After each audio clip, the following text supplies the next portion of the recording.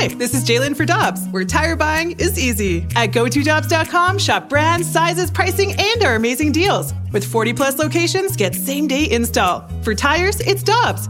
For deals you can use, click on GoToDobbs.com now. When you need mealtime inspiration, it's worth shopping Kroger, where you'll find over 30,000 mouth-watering choices that excite your inner foodie. And no matter what tasty choice you make, you'll enjoy our everyday low prices, plus extra ways to save, like digital coupons worth over $600 each week. You can also save up to $1 off per gallon at the pump with fuel points. More savings and more inspiring flavors make shopping Kroger worth it every time. Kroger, fresh for everyone. Fuel restrictions apply. It's time for the Rutherford Report on 101 ESPN. Anything you folks want to know about the fascinating world of pro hockey, here we go. That's Alex Ferrario. He's Tanner Hendrickson, and I'm Brandon Kiley. Going out to the 101 ESPN hotline right now to be joined by the Blues insider for The Athletic and 101 ESPN. He's Jeremy Rutherford joining us here on the show after getting his updates down at the rink. JR, appreciate the time as always, man. How you doing today? Anytime, boys. Doing well. So what is the update? Let's get the injury status first, get the kind of logistics out of the way. What's the update on Thomas, Buchnevich? What do you got on them? Are they going to be able to play tonight for the Blues? Yeah, so Robert Thomas and Pavel Buchnevich were both on the ice this morning for the team's morning skate. To my knowledge, that's the first time they've been back with the team. Neither really participated in the power play drill, so it didn't look like either one would play tonight. But after practice, Craig Berube said that Robert Thomas is a game-time decision, so there's a chance that he could play. He did rule out Pavel Buchnevich tonight. So with that being said, JR, it's another opportunity for Kasperi Kapanen to get the chance at the center spot. Do you feel like the opinions have changed at all in terms of Kapanen as a centerman, or is he just holding that spot for one of these guys to get back? I really think he's holding that spot. I mean, obviously, when you lose two guys, Robert Thomas especially, and then Pavel Buchnevich, who they're trying to get a look at center down the stretch here, see if he can be that type of guy next season for him, which I believe he probably will be. They need guys in that middle. So I think with Kapanen, Craig Berube told us the other day, he really felt like that's just a situation where they're going to put Kapanen there now to hold down the fort. You know, does it pop up down the line? It could. He's looked okay there, but I think his future, he's played a lot of wing in his career. That's where he's most comfortable and probably where we'll see him in the future. Talking to Jeremy Rutherford here on 101 ESPN. JR, when you look at what the Blues have done recently, they've picked up more points than I would like to see, frankly, because I'm rooting for that draft pick to get better and better, and they've picked up a decent amount of points here lately. What do you make of the Blues' improved goal scoring, I would say, and their ability to get points down the stretch here? What does it say about this team? Yeah, I think it's a combination of things. I think you get some new players in here who want to prove something. We've talked about that before. But I do think that their element of speed adds something. Like a number of these goals that we've seen during this offensive uptick have been produced, I think, because of that speed and just moving the puck better up ice. Now, granted, if we talk about the other side of this, a lot of goals against, when you're up the ice offensively, maybe you're not back defensively. That's been a problem all season for the Blues. But I think these guys are doing a good job at gelling and working hard. And to be honest, listen, earlier in the season, you didn't see that effort. You didn't see the team working for each other, playing as a group. And I think down the stretch, whether it's not being in the playoffs, closing it out with pride, new guys in here, whatever it is, they're just coming together and I think playing harder, even when they're down 2 or 3 goals like we saw the other night against Boston. So, you can look at it as a situation where they're trying to close out the season strong. I think there's a lot of effort there. Effort leads to production. So I feel like one of the guys that's maybe most symbolic of both the good and the bad for the Blues this year is Jordan Kyrou. He's up to 36 goals on the season, which is remarkable.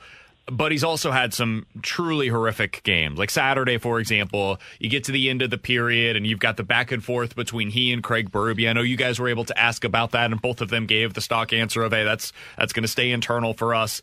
How would you evaluate Jordan Kyrou's season, the good and the bad, JR? Yeah, I think it's been okay, and it's odd to say with a guy who has the goal total 36 and 70-plus points for the second year in a row. I think it's odd to say that.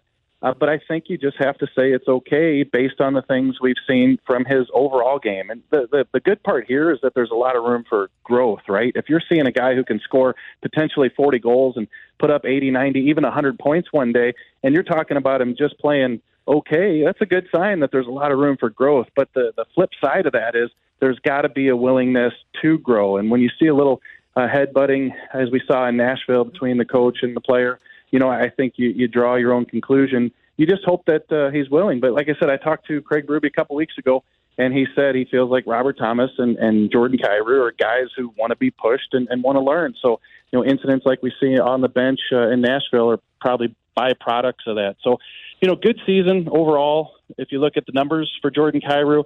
But, gosh, if he could just, show some more awareness, be better defensively, and show that desire, I think you got an incredible player there. So, Jarrett, kind of an odd question, but we have 5 games left in the regular season before the end of the year, and then you figure out where this Blues team is going to be drafting. And, we get a ton of people that fire back at us, surprise, surprise, when we joke around saying, hey, do these guys know they need to be losing right now to get a really significant draft pick? This is pick? a big one tonight, JR. Huge game here in St. Louis between the Blues and the Philly, or the Flyers. I mean, they're in a 3-way tie with Detroit and Washington at 77 points. Vancouver's got 75. Ottawa's got 80. Philly's got 71. Like, you are within striking distance of potentially drafting 7th overall. The question for me is, you covered this team when they went through that stretch of 2006 to 2010 of drafting players in the high rankings of the draft. Do you feel like there is some significance to this team getting a significant draft pick this offseason? Yeah, I think so. And first of all, I do feel old. I do remember calling Eric Johnson and telling him, hey, I just talked to the Blues, and Larry Plow said they're going to draft you number 1 overall. And he said, I am? They are? Oh, my goodness. You had hair then, JR. I had hair back then. So I've been around for a while. But I think it's a situation like this. Yeah, if you have a chance to jump into that top 1 or 2, even 3, you're going to get a player who's going to come in and just change the franchise. I mean, he really is. But whether you can get that guy at 5, 6, 7, 8, 9, 10. Here's the one thing, I was talking to somebody about this a couple days ago, when you were talking about rooting for the Blues to lose and get a better pick. I mean, go back and look at these drafts where you see the Blues take a Keith Osborne, and then later on, Quebec takes a Joe Sakic. You're not always going to get the best player just because you draft higher. The chips are going to fall, right, where they may here with the wins and losses down the stretch. And, you're going to jump maybe from 3.5% to 6.5% chance to get Connor Bedard. If you're in there, if you like that 3%, okay, that's fine. I realize these games don't mean anything down the stretch. I guess all I'm saying is we could sit here and talk about the Blues in June having the 7th pick overall, and they take a guy, and everybody's excited about that guy. And in 4 years, you realize this guy didn't turn into anything. Or we could be talking about the Blues had the 11th pick. Their draft staff did a tremendous job. They got a great guy, and this guy is an all-star. So, I just try to look at it from the other way. Whatever's going to happen down the stretch with these games happen, but it's going to be up to the draft class in terms of their staff, amateur staff, to do the right pick. And I think that's what they've been studying all year for. Follow up to that, JR.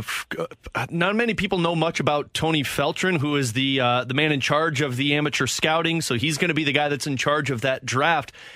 Is there confidence around the league team that he's able to connect if they do get a significant pick here? Because for the longest time, it was Bill Armstrong. Yeah, I think so. There's a lot of confidence in Tony. And when Bill left, I don't want to say that was a surprise, but he had been around a long time after taking over for Jarmo Kekalainen, and then found himself a GM job in Arizona. And, that was kind of during the COVID time. And I remember they appointed Tony Feltrin, and he's got some experience. He did this with the Islanders, and he's been around for years, and he had been a Blues scout for a long time, so well-deserving of that promotion. But I think at the time, Alex, it was a situation where, okay, Tony's going to take over for now, and then we'll see what we do with a permanent hire down the stretch. And, Tony's done a good job the past couple of years. Blues have made some good picks. And, when you have the confidence of a Doug Armstrong, I think that says a lot based on the guys they've had in that position in the past. So, kudos to Tony. And yes, to answer your question, a lot of confidence in the organization for Tony and his staff to make that right pick. All right, JR, time for the question that has been making the news around the St. Louis Blues. It's one that's tough to talk about. Let's just be totally upfront and honest. But I know you guys were asking. Braden Shin answered a question on this. Craig Berube answered a question on this. It is newsworthy. The Blues announced their plans for Pride Night tonight, and they will not be wearing their warm-up jerseys. You mentioned that over on The Athletic. You reported that there. The Blues have previously worn the Pride jerseys during warm-ups last year when they had their Pride Night. Now, you have a great piece on this over at The Athletic. People should read it for the full context of everything that is going on with teams' decisions on whether or not to wear the Pride Night jerseys. There have been some players that have opted out of this while their teams were wearing the Pride Night jersey. One specific reason is because some players from Russia have opted out after Russia's anti-gay laws were amended last year. JR, from your reporting, your conversations about the Blues, what have you learned in their decision-making process not to wear those Pride Night warm-ups tonight? Yeah, here's where it stands in my eyes, talking to some people within the organization the past couple of days about the decision, is that the Blues say they want to put the focus on the initiatives that they have in place for tonight's game. And I don't need to read those, but there's a long list of things that the team is going to do at the rink tonight, auctions, everything they've done in the past. A year ago, just going back a year ago, they did wear the Pride jerseys, and everybody wore them. If Ivan Provorov in Philadelphia decides to wear the jersey, or this doesn't become an issue, do we see the Blues wear the Pride jerseys tonight? I think we do. I think that a lot of teams around the league are probably still wearing them, but that became an issue or a hot topic at that point when Provorov decided not to. I think all the organizations took stock in it. It became a headline league-wide, and so the Blues did their due diligence, and behind the scenes they had many, many meetings trying to decide what to do, and talking to these people is a very, very difficult decision. But it came down to they want to support Pride Night. They want to support the gay community. That's the release that they put out yesterday, and they feel, and I'm just the messenger here, that wearing the jersey can be a distraction. They want to focus on the positives. They've decided not to do it. We did talk to Braden Shen. We did talk to Craig Berube about this, and both said they want to support it. Braden Shen, if the jersey's here, I'm putting it on. In the locker room, they believe in it. But tonight, at least this year, they're not going to wear the Pride jersey. JR, people can read more about that over on The Athletic. You did a great piece explaining all of the backstory on this for The Athletic. Again, people can find it there. It is worth checking out for some of the context to all of this. Appreciate the time as always, my man. Enjoy the game tonight. We'll talk with you again soon. Sounds good. Thanks, guys.